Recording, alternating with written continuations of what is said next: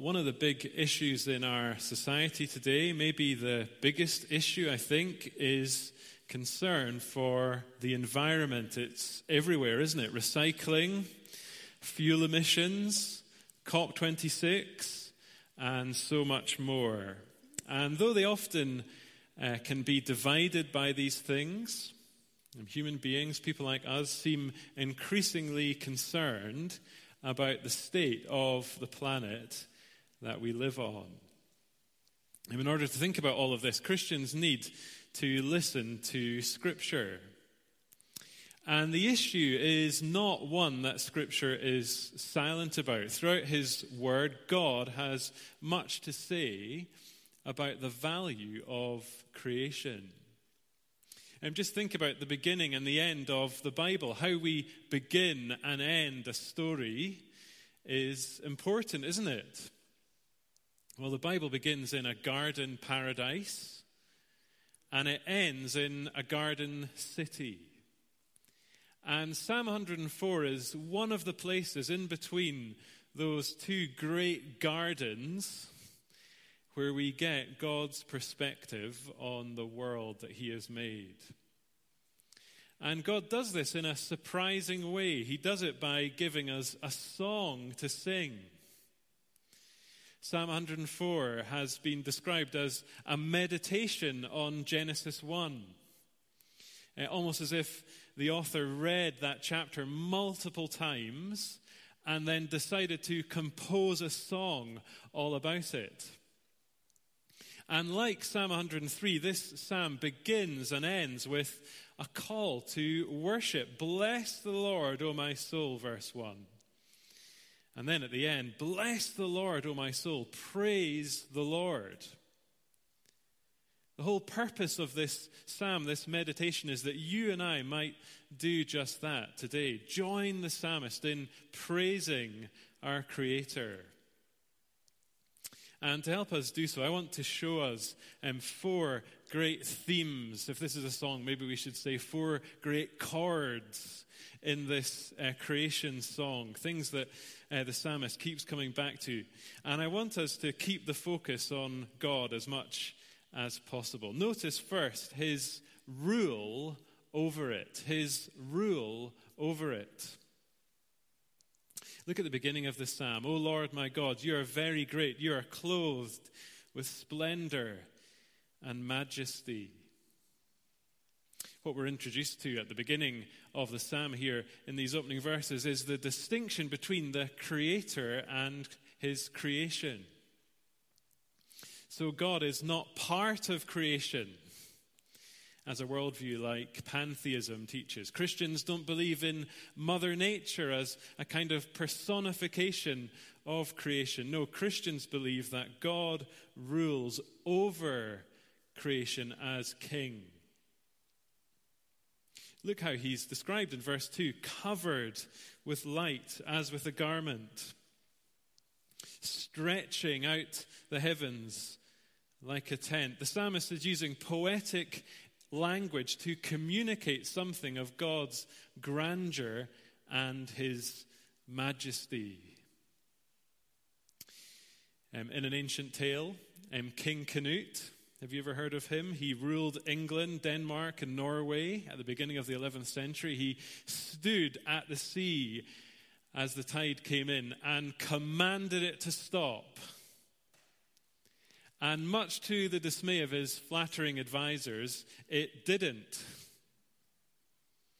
Canute was demonstrating that only God had power over nature. Only God could do verses 3 and 4. Only He has authority over it. The commentator Daniel Estes, he sees God depicted here in verses 3 and 4 as a kind of master builder. Clouds and wind and fire, which are so often outside of our control, aren't they?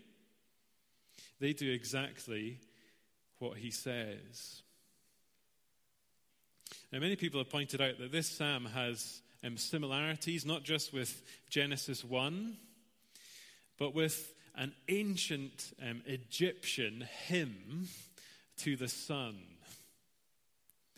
And if that is true, then the writer is making a powerful point. It is a polemic. He is telling us that God, not the Son, no one else, is the ultimate source of light and life in this world, that he rules over his creation, that it's in his hands, it's under his authority. When I was a little boy growing up on the Isle of Skye, and one of the things that we loved to do was go outside in the wind, and we'd put our jackets up over our heads like this. Anyone ever done this? And we'd stand facing into the wind. It was a little bit dangerous, but these were the days before the internet. And we'd feel the power of the wind. And it was really exhilarating. But we didn't have power over it. And when it got too much, we'd have to go inside. Well, it's hard not to rush to think of Jesus when we read the beginning of this psalm or hear a story like that. Remember Mark 4. And remember the waves. Remember the storm. Remember the fearful disciples. And remember that all it took for it to calm was a word. The disciples, they were more afraid, weren't they, after that than they were before, because they recognized that God himself was in the boat with them. That Jesus had the kind of authority we read about here, authority over wind and waves and sea. That the sea, so often depicted in the Bible as a place of chaos and confusion, did just what Jesus said it should do. Friends, this psalm, as it begins, it's reminding us that we don't live in a creation governed by chance or governed by chaos. No, this psalm is reminding us that God rules over it. We're reminded of his rule over his creation. Secondly, though, we see his care for it. His rule over it. Second, his care for it. The God we meet in this psalm is deeply involved in his creation. We see this all the way through. The writer switches from saying he, talking about God, to saying you, talking directly to God. Do you notice that? We also see the order here, especially in verses 5 to 9. In verses 5 to 9, he talks of foundations and boundaries. And these things ensure that the stability, the order of creation. He sets the earth on its foundations so that it should never be moved, verse 5. You set a boundary that they may not pass, verse 9. And what is depicted in between are waters receding and mountains appearing, structure being given to the whole of God's creation. Now this refers, of course, to God's original work. But I think there are also hints here of God's covenant with Noah. After the flood, the waters receding and God promising that the world he had made would know stability. Genesis 8 and 9, God tells Noah, while the earth remains, seed time and harvest, cold and heat, summer and winter, day and night shall not cease. The water shall never again become a flood to destroy all flesh. There is stability, there is order to God's creation. I think we also see God's care in his provision. From verses 10 to 22, there are lots of examples of the way that God continues to provide for the world that he has made. Here's a God who even cares for wild donkeys and rock badgers. Wild donkeys are often used in the Old Testament as a metaphor for foolish or stubborn people. And yet, the psalmist tells us, God still gives water to them. Do you see that? Verse 11. And as for rock badgers, well, they are mentioned on 4 occasions in the Bible. I'm sure you have those verses memorized. But on a serious note, in Leviticus and Deuteronomy, God's people are told not to eat them. They're described as unclean. And yet we see God providing a refuge for them. In verse 18. This is really interesting.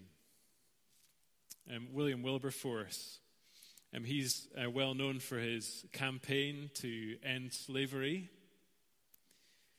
What is less well known is his care for animals.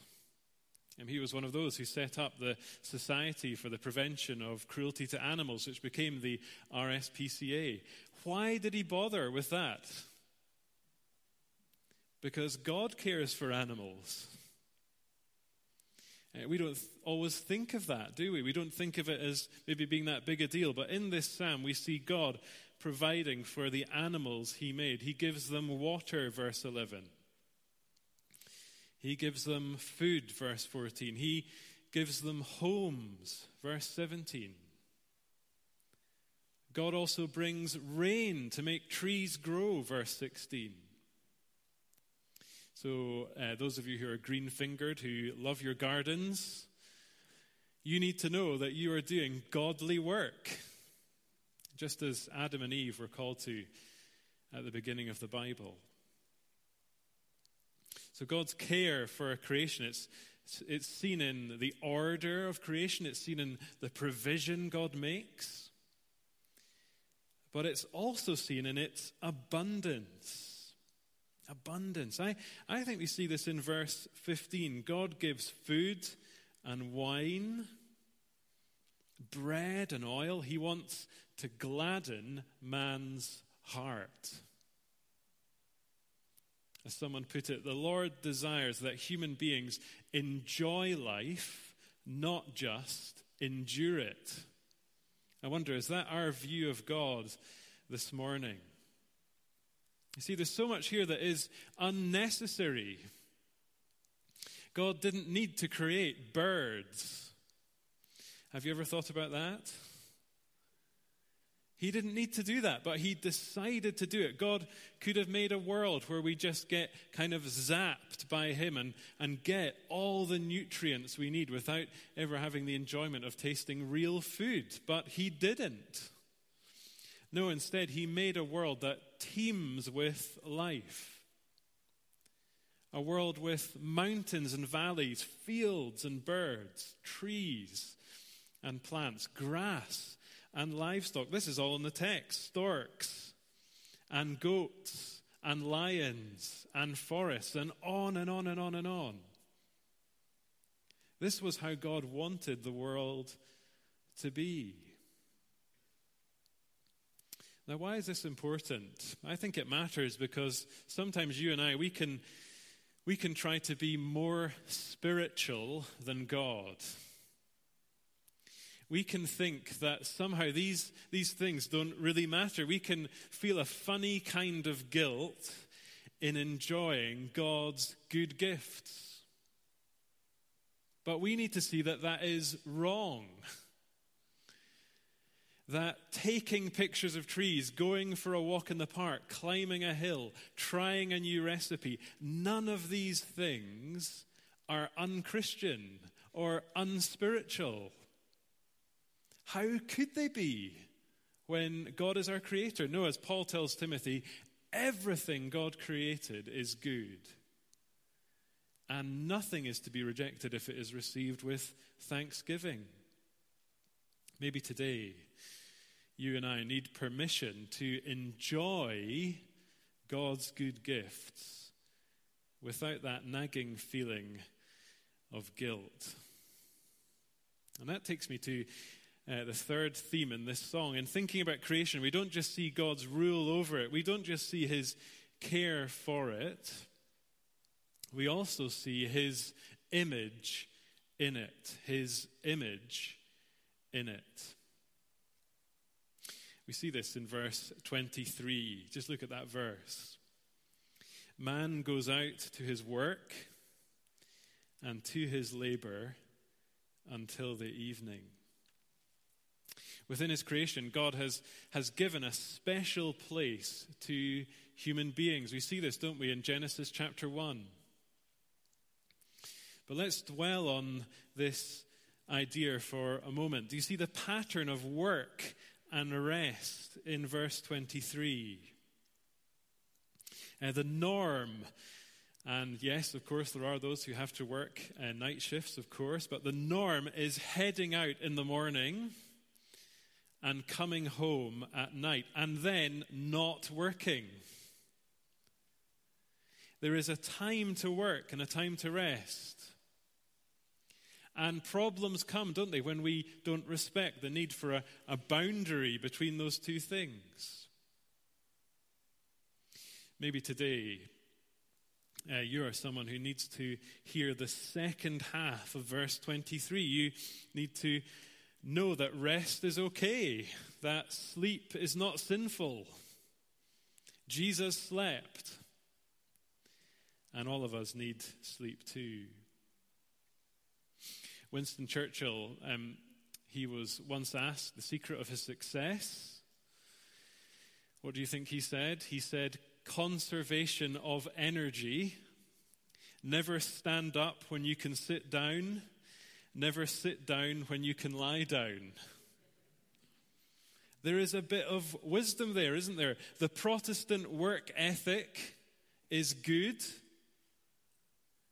but only up to a certain point. We are not robots. We are not made to work.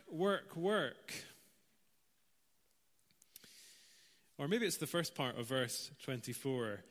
You need to think about more. Work is not a result of the fall. Work is harder after the fall, of course. But it is part of what it means to be image bearers. God works. He works all the way through this psalm, doesn't he? Jesus worked. And men and women work too. You see, just look back at verse 14. It says that God causes the grass to grow. But then it adds this, and plants for man to cultivate. I think that's really interesting. God could have set up the whole of creation in such a way that human beings didn't need to work it, to keep it. But God chose not to do it that way. Instead, he has involved us. Instead, he's woven into the whole fabric of creation rhythms and patterns of work and rest. This is what we were made for. This is why it can be so hard to be out of work, and why we should try to help those who are.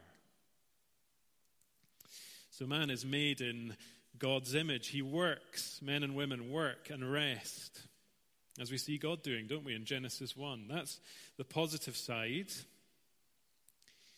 But there is a negative side as well, isn't there? Just look at verse 35.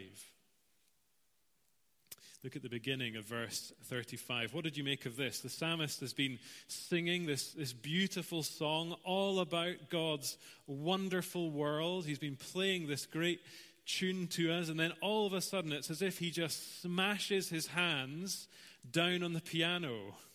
Let sinners be consumed from the earth. Let the wicked be no more.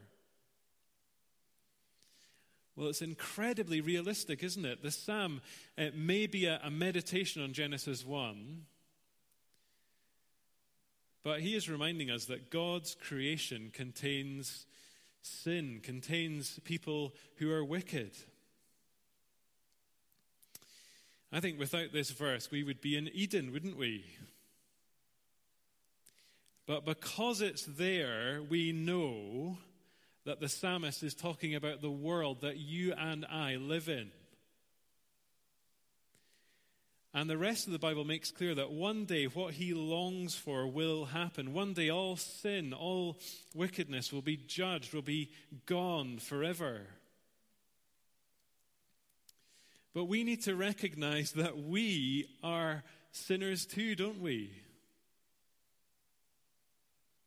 In Romans 1, Paul says that all of us, the whole of humanity, worships and serves created things rather than the Creator.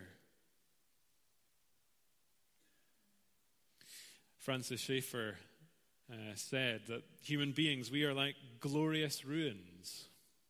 Glorious ruins. Just think of St. Andrew's Cathedral, if you've been there recently, walked past it. When you look at it, you can see what it once was, can't you? And it's just like humanity. We have such dignity, and yet you and I are capable of such evil, such wickedness. In the Chronicles of Narnia, Aslan puts it this way: "You come of the Lord Adam and the Lady Eve," he says, "and that is both honor enough to lift the head of the poorest beggar and shame enough to bow the shoulders of the greatest emperor on earth." That's what it means to be human, to have such honor, such dignity, and yet be capable of such wrong. And this is why we need a Savior, isn't it? This is why God sent the second and last Adam, Jesus Christ. In Jesus, the Creator entered creation to save us from our sin. It's almost as if a director wrote himself into his own film. He appeared on the stage, on the screen. He saved the day. That is something of what Jesus has done. He has entered the world that he made. He has come to redeem us, to redeem it. And it takes me to my final point this morning. In this creation psalm, we don't just see God's rule over it. We don't just see his care for it. We don't just see his image in it. We see his plan for it, his ultimate plan for the whole of creation. John Calvin, he said that creation is the theater of God's glory. The whole purpose that God made this world was to put on display just how wonderful he is. The goal of life, the goal of creation was worship. And we see this in the way the psalm ends. It's a great crescendo of praise. May the glory of the Lord endure forever, verse 31. May the Lord rejoice in his works. I will sing to the Lord as long as I live, verse 33. Praise the Lord. See, the end for which God made the whole of creation, the chief end of man, is to glorify this God and enjoy him forever. Now, maybe you think this morning that is just what you expect a preacher to say, isn't it? But I want you to see that it is just so fitting. So fitting. You see, just think about this question for a moment. Why is there something instead of nothing? That's pretty deep, isn't it? But it's one of the questions human beings have wrestled with for centuries. Why is there anything at all? Is it all just chance? Are we all here just by accident? Well, Christianity, Scripture says no. Christianity says before there was anything, there was God, Father, Son, and Holy Spirit, perfectly content. Christianity teaches that God didn't need anything. Things could have stayed that way. But out of sheer love, God created. And when we become Christians, we get in line with this reality. We realize, as one hymn writer put it, that this wonderful creation is our Father's world. The writer of that hymn was called Maltby D. Babcock, as well as having one of the most wonderful names of any hymn writer. He was a minister in New York in the 19th century. He loved to enjoy God's creation, especially the area around Niagara Falls. He died in 1901, aged just 42. But after his death, his wife published a series of poems that he'd written. The most famous went like this: "This is my Father's world. This is my Father's world, and to my listening ears all nature sings, and round me rings the music of the spheres." In writing this, he was imitating the psalmist. He was recognizing that the world we live in has a maker. And he was calling himself, he was calling everyone to join the praise. As the hymn goes on, "This is my Father's world.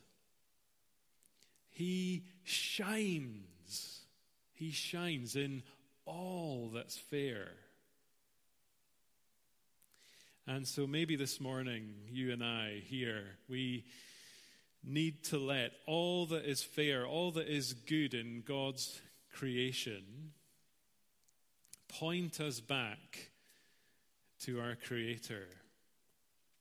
Maybe today, mountains and birds and even rock badgers can remind us that God and God alone is worthy of worship. That he rules over his creation, that he cares for all that he has made.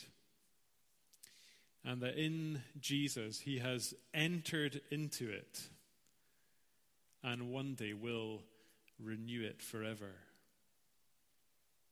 And so we sing, don't we? Praise God, from whom all blessings flow.